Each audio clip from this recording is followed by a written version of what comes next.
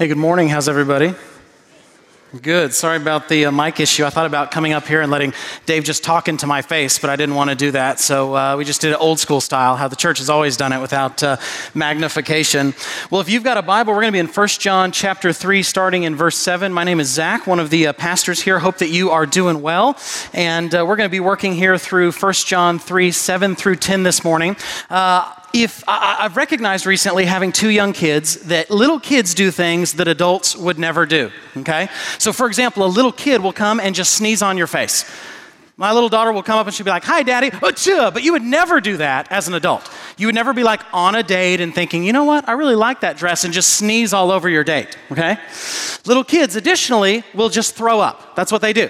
As an adult, you kind of feel it coming on and you feel sick and you go to the restroom or whatever, but a little kid will just be playing and throw up. And I thought, how weird would that be if we still did that as adults? Like we're in some sort of business meeting and we're like, well, the second quarter numbers are looking just all over the table, okay? That's how it would be. I have to tell my daughter at least twice a week, no, sweetie, we don't put food in our eyes, okay? Not nose or ears, that's understandable, but her eyes, okay? And little babies, what's so weird is when they're tired and they start to wake up, instead of being calm and actually going to sleep and not being tired, they will start screaming at the top of their lungs as if that's going to help with the sleeping process. Now imagine that I'm there in bed with my wife and it's 2 a.m. and I start to kind of wrestle and all of a sudden I'm like, and I start screaming and she's crying and I'm crying. It would be super weird. We have a tendency not to take on these attributes and these characteristics of our kids, but it is not the case in reverse. Little kids absolutely have a tendency to take on aspects of their parents, do they not? I guarantee you stub your toe and you say a curse word and your kid will say that curse word probably at Thanksgiving in front of all your friends and family, okay? Or if you have a guy, let's say he's from, South Alabama, and he has a real strong Southern accent, what do you think his kid's going to sound like? Every time his kid talks, it's going to sound like he's giving an interview after a NASCAR race. Every time, right? Now, this text is going to say something similar to us. It's going to say, who do you belong to? Who do you belong to?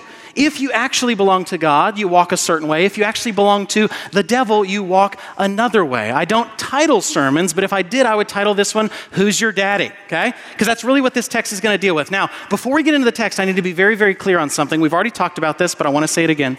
When the Bible says that Jesus is the Son of God, and it says that we are children of God, it does not at all mean the same thing. There is one and only one God. The Bible's extremely clear on this. There are no gods beside him. There are none before him, none after them. There's only one God. And yet somehow Jesus is that one God, yet the Son of the Father, okay? That he is eternally the Son. When the Bible says that we are children of God, it only means by adoption. We are just humans. We will only ever be humans. We are made out of the dirt. And what God does is he adopts us, but we are just humans. So we need to understand what we mean by this sonship language. If you didn't already know that theology, though, this text makes it really clear because it talks about those who are sons of the devil. Does that mean like the devil's in the maternity ward just giving birth to people? No, it's an image, right? If you follow the devil like the Pharisees, they're called sons of their father, the devil. Whereas if instead you follow the eternal God, then you are a son or daughter of God. So let's pray, and then we will get into this text. Almighty God, we thank you for this text, and I pray that you would guide us. I pray that where we would be convicted where we need to be convicted, but I pray that we would be so encouraged where we need to be encouraged. I pray that you would bring people to repentance here today, this morning. And I pray for those that are already saved that they would be encouraged in the knowledge of the gospel. We love you and thank you. We want to ask it all in Christ's name. Amen. All right, let's look at verses 7 through 8a. That's the first part of verse 8. It says this, "Little children, let no one deceive you." Now I want to pause right there real quick. We've seen this several times throughout 1 John where he calls them little children.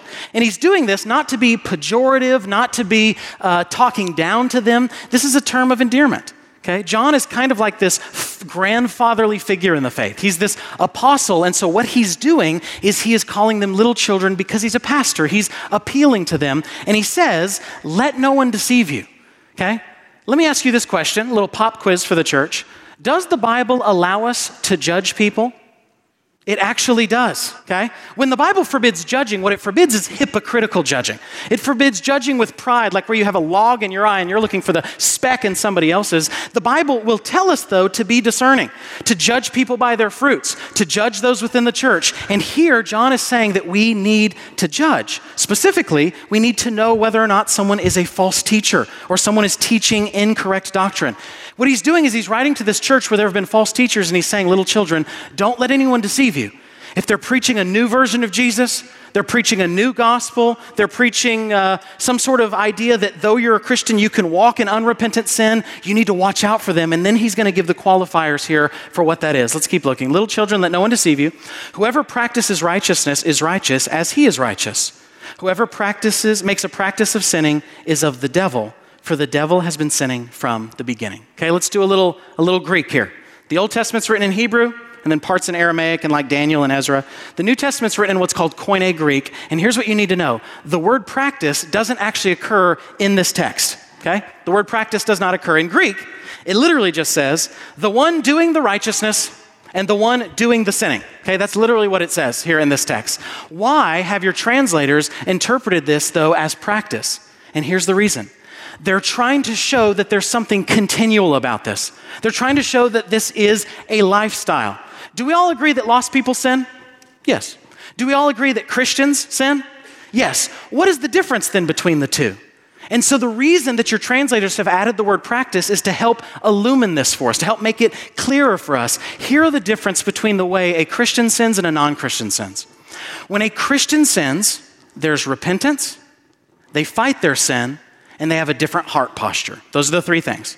There's repentance, they fight their sin, and they have a different heart posture. When a Christian sins, they repent. There's sorrow, there's conviction. They don't want to walk in those sins. When a Christian sins, there's fighting it.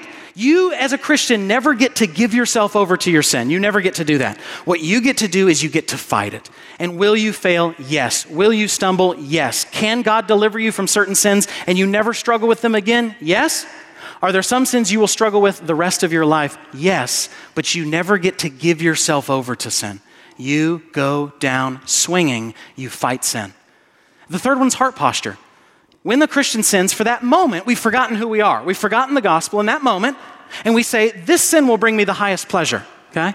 But we quickly realize that's not true. The gospel brings the highest pleasure. Whereas when a lost person sins, none of those three things are true. There's not repentance. They might feel bad that they got caught. They might feel guilty or something like this with worldly sorrow, but there's not true repentance. There's also not fighting it typically. There's just kind of this promise to do better and then they fall into it again. And there's not a heart posture that actually loves God. There's just a heart posture that mainly loves self. What this text is simply saying is that one's actions show what one really is. So let me say this. This is very, very important that you understand this. Your actions do not save you. Your actions show whether or not you've already been saved by grace alone. Your actions are evidence of what you are. They are not the thing that actually makes you righteous. That's only the gospel, okay? One's actions show what one really is. So let me give you some statements you might hear people say that are actually contradictions to what the Bible would say. I can be a Christian, but I live with my girlfriend. I can be a Christian and also live a lifestyle of homosexuality. I'm a Christian and my entire life is focused on my personal success. How about that one? That's a big idol I don't think we talk about, that most of us are living our own lives for our own self-exaltation.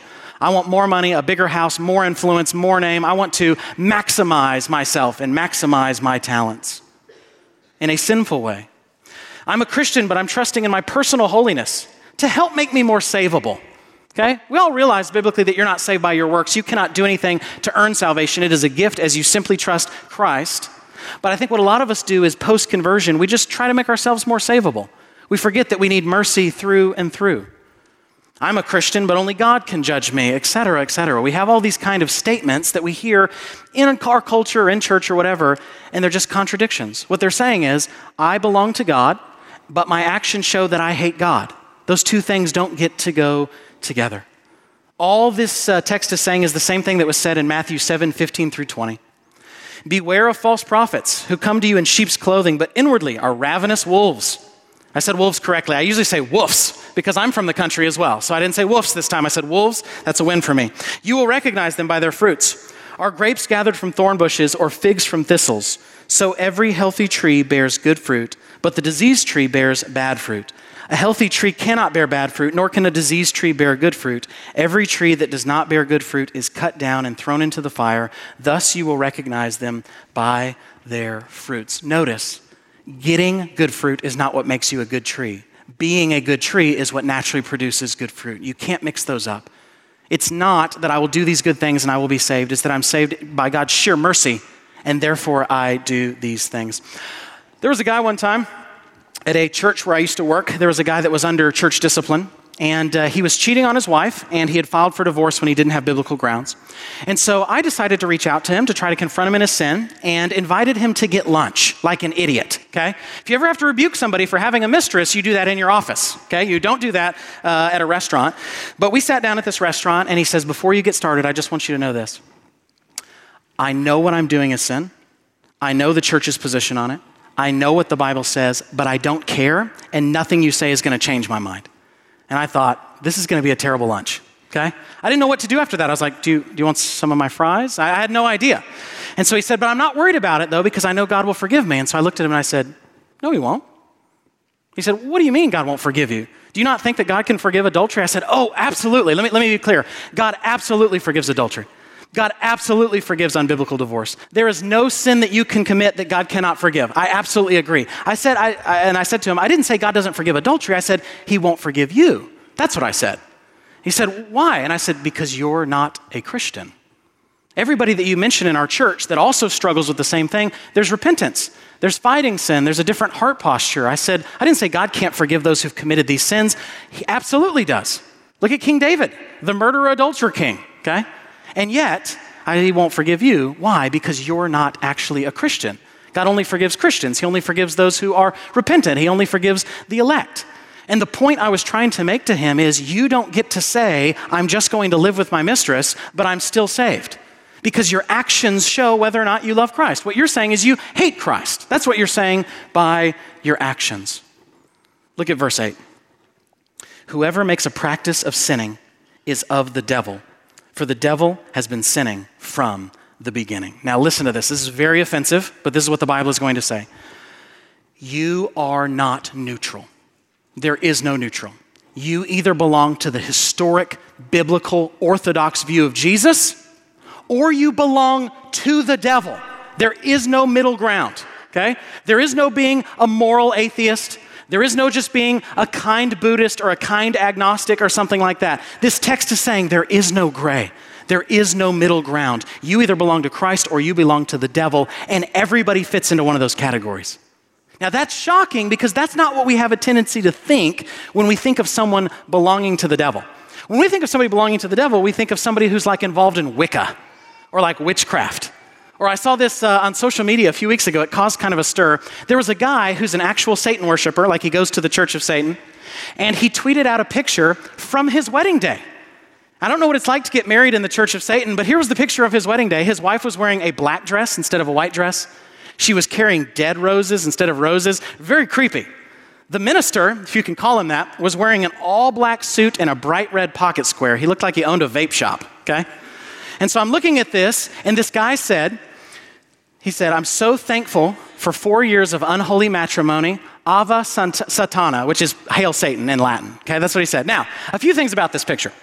One, what was so ironic to me is that God's law is so written on the human heart that even a Satan worshiper recognizes that marriage is good, recognizes fidelity is good, and has worship well up in his heart, although he directs it towards the wrong object. Okay? That's how we have a tendency, though, to see someone who belongs to Satan, somebody who's a Satan worshiper. No. This text is saying something much stronger than that. Listen, the Bible says that we are by nature children of wrath, that we by nature belong to the prince of the power of the air. That's the devil, okay? That's the devil. Hell and belonging to the devil is the default for everyone who is born, not the other way around. We are not born morally good. We are not born morally neutral. We are born belonging to the devil, and we are born broken and sinful, okay? Your only hope is that you can be transferred from the domain of darkness into the kingdom of Christ. That is what this contrast is meant to be. That if you are not a Christian, you're not neutral, you actively belong to the devil. To oppose Christ, To oppose the gospel is to do the work of Satan. When Peter tells Jesus he doesn't have to die on a cross, what does he say? Get behind me what? Satan. 1 John 5:19. We know that we, that's Christians, are from God, and the whole world lies in the power of the evil one. John 8:44. You are of your father the devil, and your will is to do your father's desires. He was a murderer from the beginning and does not stand in the truth because there is no truth in him. When he lies, he speaks out of his own character, for he is a liar and the father of lies. Matthew 13:38. The field is the world, and the good seed is the sons of the kingdom. The weeds are the sons of the evil one.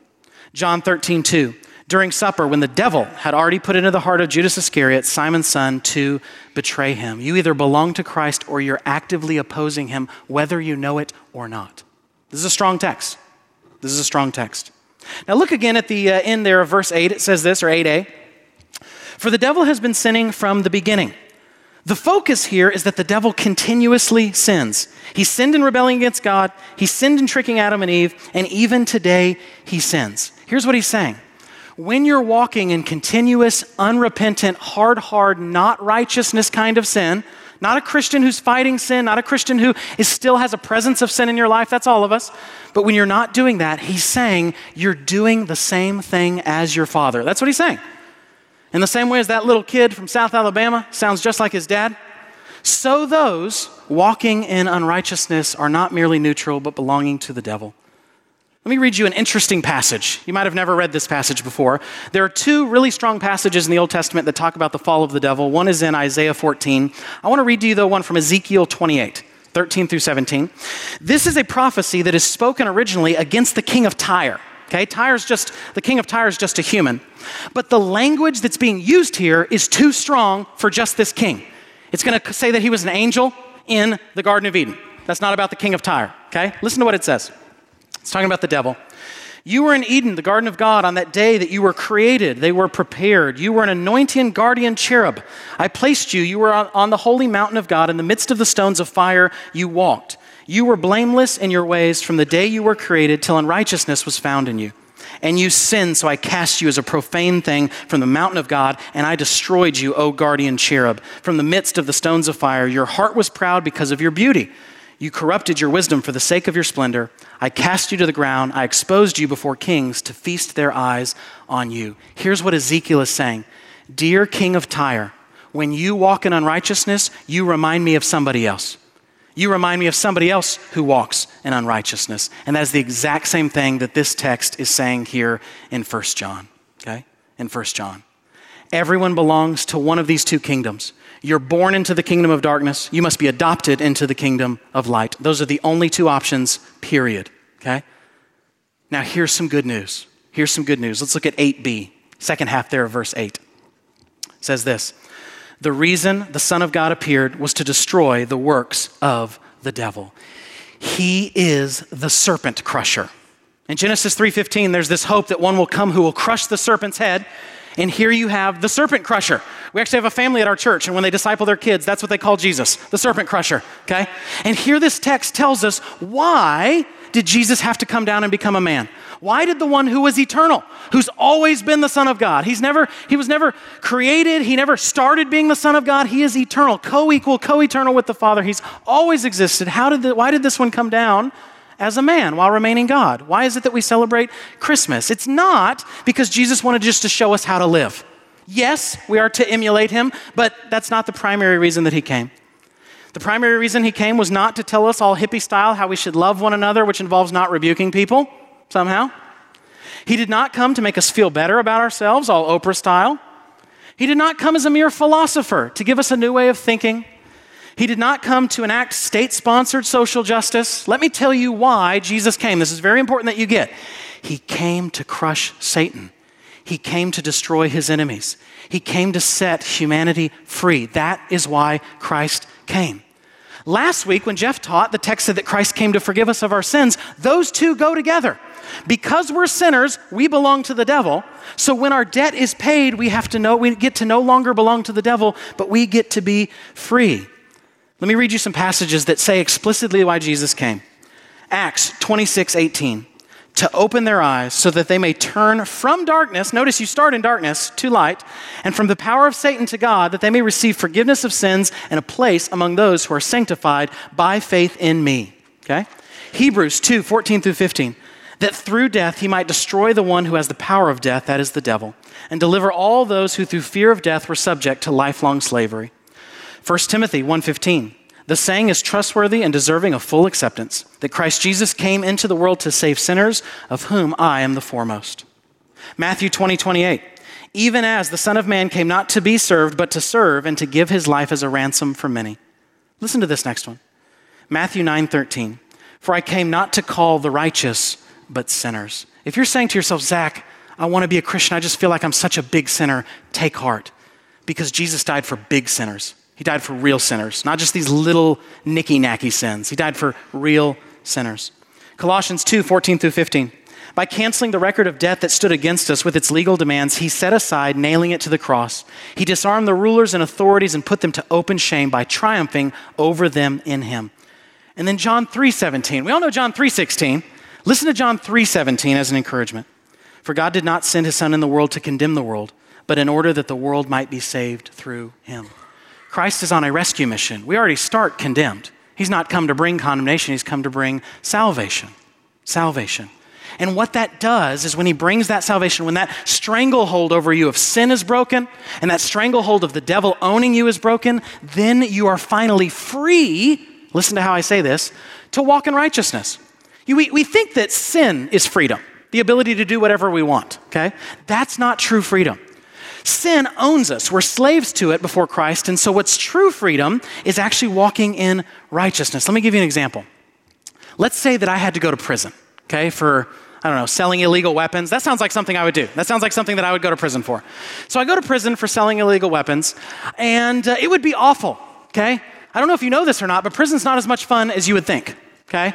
The company is awful. The mattresses are flat and uncomfortable. The food is awful. And because I'm kind of a smart aleck, I don't think that things would go well for me. Someone would be like, where do I bring this to? And I'm like, actually, sir, the phrase is, to where shall I? And then I just get stabbed, okay? And at the autopsy, the doctors say something like, it was a record number of stabs. Something like that, okay? That's what prison would be like. Now imagine you go to prison for 10 years.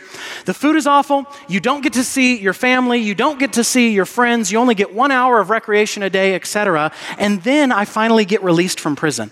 Do I say, yes, now I am free to go sell some more illegal weapons? No. You see, prison was the slavery. Prison was the bad part. I'm now free to not have to do that. That's how it is with your sin. Freedom is not the ability to do whatever you want.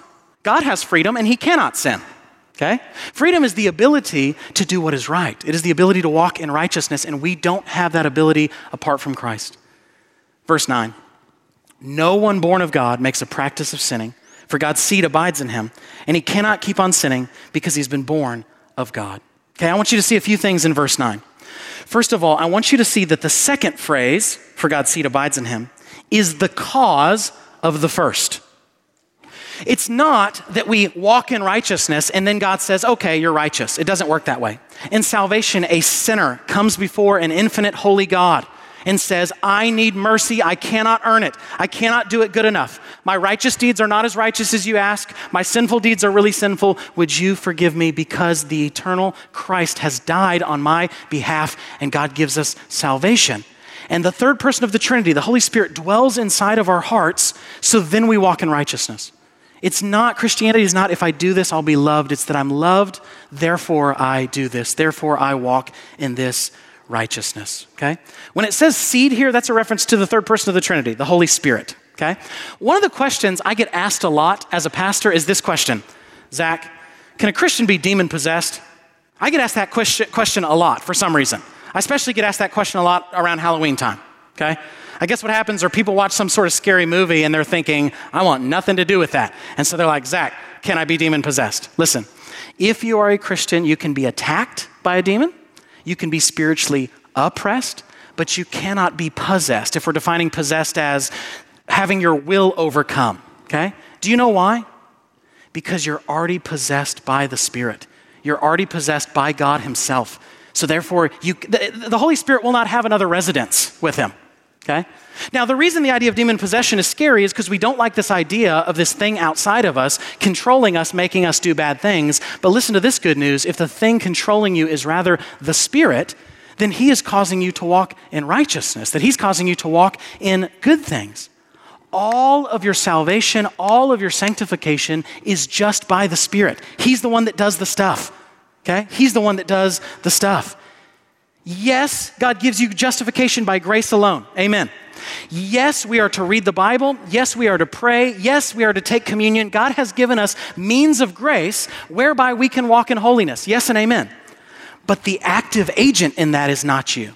The active agent in that is the Spirit. Because he dwells within you, because the Father and the Son send the Spirit to dwell in our hearts, therefore we walk in righteousness. Okay? We walk in righteousness. Now look at this phrase again, because this one is very stressful. It stressed me out all week. It'll probably stress you out a little bit. Listen to what verse 9 says. No one born of God makes a practice of sinning. Okay, that makes sense. Now look at this next phrase here. For God's seed abides in him, and he cannot keep on sinning because he has been born of God. In Greek, this literally says he does not have the power to keep on sinning. What do we do with that? Here's what this text just said. Not just that a Christian doesn't typically sin, it says that it is impossible for a Christian to sin. That's what this text is saying. That it is impossible for a Christian to sin. How should we understand that? Because we walk in sin all the time. It can't be impossible for a Christian to sin. Watch this. I just thought of a bitter thought towards somebody. There it is. There's a sin right there. I'm not going to point out who it was, but I thought of a bitter thought just then. See, it's very easy for us to sin. Why does this text say that it is impossible for us to sin? Here is the answer. Okay, you have to understand this. Context is everything. Let me give you an example of this.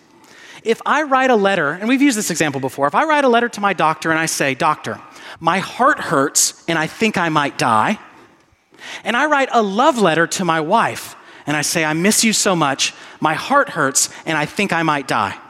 Notice that the words are exactly the same. If you just try to take them literally and pull them out of context, then you can't tell the difference. It is the overarching genre, the overarching context, which helps make this clear.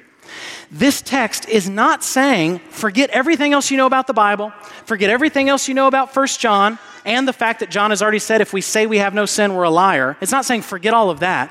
It's saying this. It's saying there are only two kinds of people. The question John is addressing is not this, do Christians sin? That's not the question he's dealing with. Just like my doctor's not asking about me loving my wife, and my wife's not asking about the physical condition of my heart. John's not asking the question, do Christians sin? Here's what he's saying, to whom do you belong? There are only two options. You always have to ask yourself when you're reading the Bible two things. What does the rest of the Bible say about this? And here's a big one. What is the point of this text? Okay? When Jesus tells us to gouge out our eye and cut off our hand to deal with sin, does that mean we're supposed to all look like pirates? No, what's the point? Do whatever you have to deal with sin. When Paul says pray without ceasing, does that mean literally without ceasing?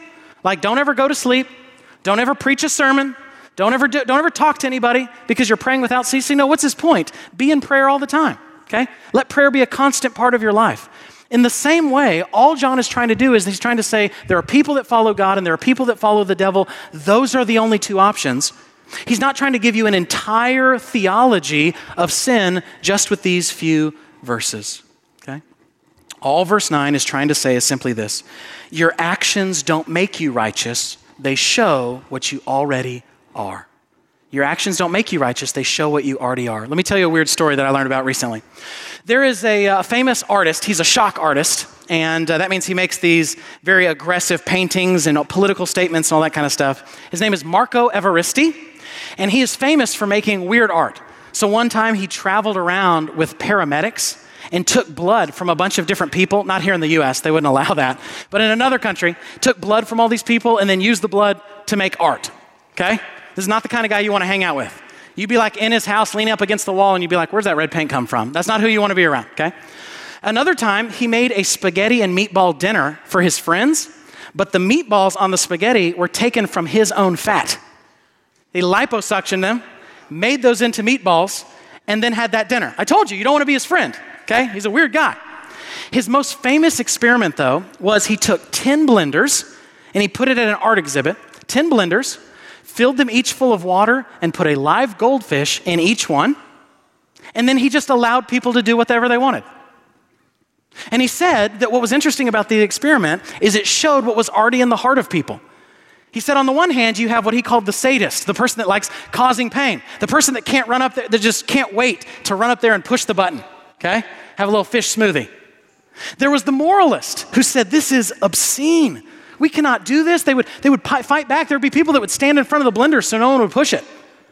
And then there was the third category, what he called the voyeurist, the person who liked watching the battle between the moralist and the sadist, okay? By the way, that's where I would be. The whole time I'd be like eating popcorn like, oh, he's going to push that button. That's where I'm at, okay? Now, the point of his experiment, because he took a lot of flack for this, it caused quite a stir, pun intended. He caught a lot of flack for this, but his point was to show that the experiment didn't make those people that way. The experiment showed what was already in them.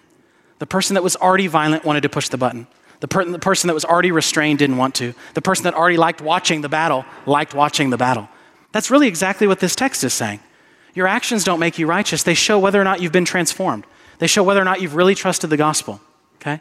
That's the point that John is making there. Let's look at verse 10. By this, it is evident who are the children of God and who are the children of the devil. Whoever does not practice righteousness is not of God, nor is the one who does not love his brother, okay? Let me give you a great quote by New Testament scholar Karen Jobes. She says this, what we do reveals who we are regardless of what we say we are. The implicit questions confronting John readers is, who's your daddy? There it is. So good. Are you of God or are you of the devil? Those are the only two options there. Now, what evidence does this text give you that you're a Christian? What are the two things that it gives you at the end of this passage? It gives you, do you obey God and do you love other Christians? Notice that. Do you love God and do you love others? Does that sound familiar? Does that sound like that's anywhere else, maybe in the New Testament? Yes, right? The greatest command is to love God. The second greatest command is to love others. John is saying the same thing, but you need to know these two things go together. It's not one or the other. It's not like if you're wanting to lose weight, and I say to you, to lose weight, you should exercise and you should eat well. You can do just one of those and still lose weight. You cannot change your diet, start running every day, and you'll lose weight. Or conversely, you cannot run and you can eat better and you'll lose weight, okay? You can do one or the other. That's not how this text is functioning. This text is not saying you can do one or the other. You can be somebody who walks in holiness but doesn't love other people, doesn't care about other people, doesn't want to be around community, doesn't want to disciple people. Conversely, you can't be somebody who just wants to care for people but doesn't love God. These two things go together, okay? It's not one or the other, it's both. It's not like the example I gave of losing weight. Rather, it's like this example.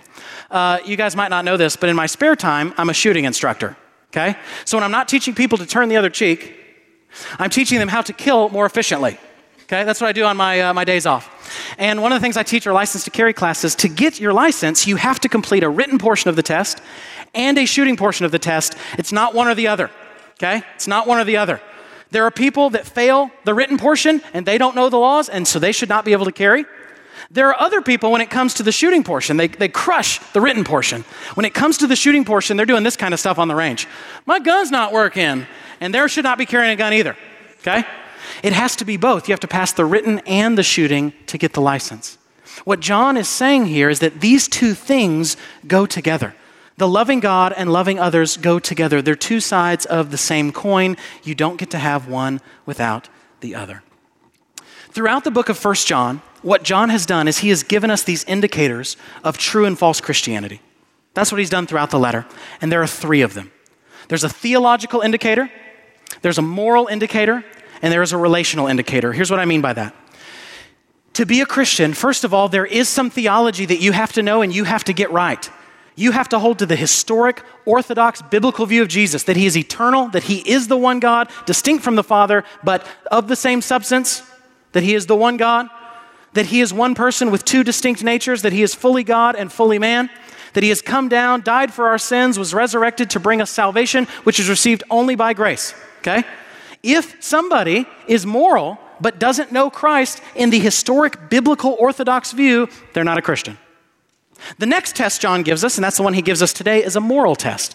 He'll say, okay, let's say you have good theology, but it hasn't impacted your life. It hasn't changed the way that you walk. There's a moral indicator. There are people with good theology and terrible practice, i.e. the Pharisees, okay? i.e. the Pharisees. Their theology is a little shaky in some areas, but on the whole, they don't walk in love. They don't practice the theology they know. And then there is a relational test, which this verse 10 points to as well. The relational test is, do you love others? Do you love other Christians? Do you love the body? Do you love the church? Do you love these things? And you must have all three of those are indicators of a heart that's been changed. All three of those are indicators of true Christianity. Now, let me tell you where I have a big fear when it comes to this text. If you just read verses 7 through 10 like we've done, it seems to sound like this. If you walk in righteousness, then you belong to God, but if you ever sin or ever struggle, you belong to the devil. The end, okay?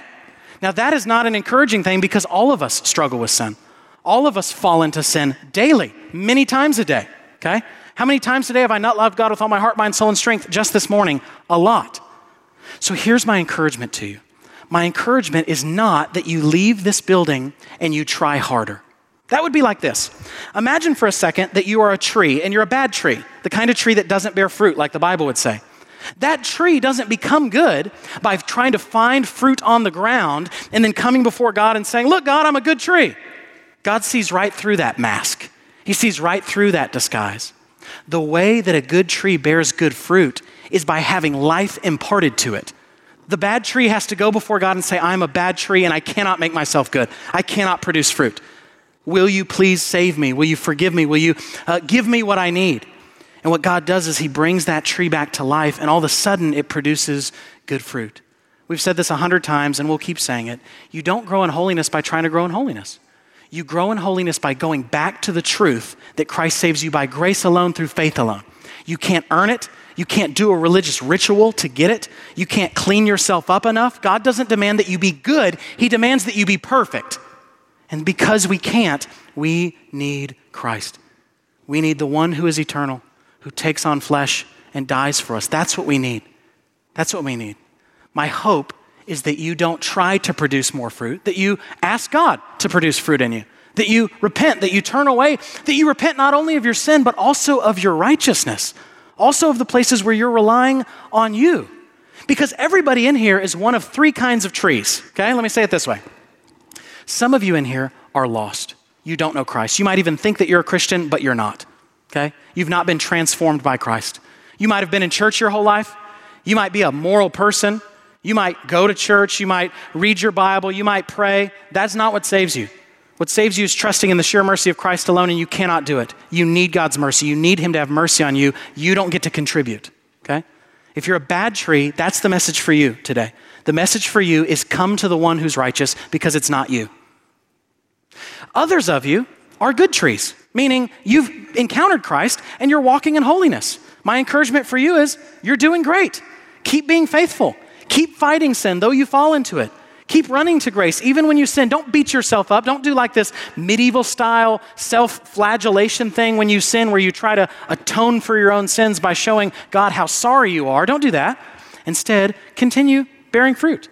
Continue walking in that. Once you're a branch that becomes part of the vine, you can't do anything, right? The text is going to say that. Rather, the vine is what feeds you. Once you've been grafted onto Christ, continue walking with Christ. But some of you are this other thing, which is a good tree, but maybe it's not bearing fruit in this season. What's the difference between a dead tree and a dormant tree? A dead tree is dead, and it remains dead. It never bears fruit. What about a dormant tree? A dormant tree is one that's still alive, but it's just not bearing fruit in this season. It looks kind of dead from the outside, but we know that it's really alive. And how do you know that it's really alive? Because eventually there's repentance. Eventually it does blossom. Eventually it does bear fruit. So there's not really three kinds of trees. There's really two. Some of you are bearing fruit and some of you are dormant. Those are saved people. Others of you are bad trees, non-saved people. But here's the good news for everybody. The good news for everybody is that there is mercy available for you. Wherever you find yourself in the spectrum. Maybe you're lost, maybe you're saved, maybe you're bearing fruit, maybe you're not. The solution to everyone, though, is the gospel. Is that there is only one God who's eternally existed as three distinct persons, Father, Son, and Spirit, each person being fully God. The second person of the Trinity has come down and take on flesh, becoming true humanity while remaining God, so that he might live the life we should have lived. Jesus was a good tree. He bore good fruit, okay? He walked in righteousness perfectly all the time. And he died on a cross for the places we have sinned, for the places where we need atonement, for the places where we need forgiveness. And he's been raised from the grave, showing that he's the king. He's the king. That he is the eternal Son of God, that he is the one who has come to bring us life. How do you join King Jesus? How do you be grafted onto his good tree? Because we're not good trees on our own. It's simply by faith. You can't earn it. You can't do anything. You just receive a free gift. So whether that's for salvation today or that's just for sanctification, whatever that is, I want to give us just a minute here in a second to think about that, okay? I want to give you just a minute wherever you are to sit there in your seat and wrestle with this question. If you're not a Christian, would you become one today? Would you forsake your righteousness? Would you forsake what you've done and just trust in Christ? If you're already a Christian, would you rest? Would you give Christ your sin? Would you spend minutes repenting over these kind of things? My hope is that everyone here is able to walk out with grace. Whether you already have it and need to walk in it more, or you've never had it and this morning is the first time that you're going to taste of it, that's my hope for us.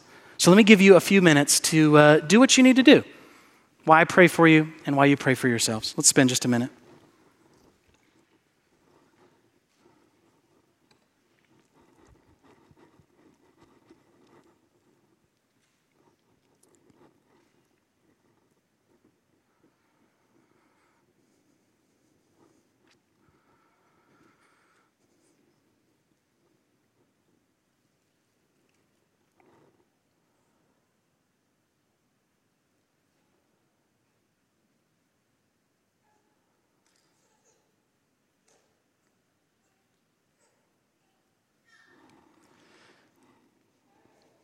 I want to have those that are helping serve communion come forward and start getting ready to pass out the elements.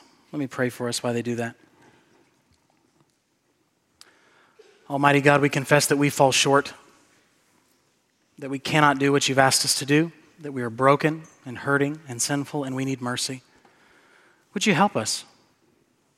There are some people in here who see this text and that are walking in unrepentant sin and they say, who cares? This is just a metaphor.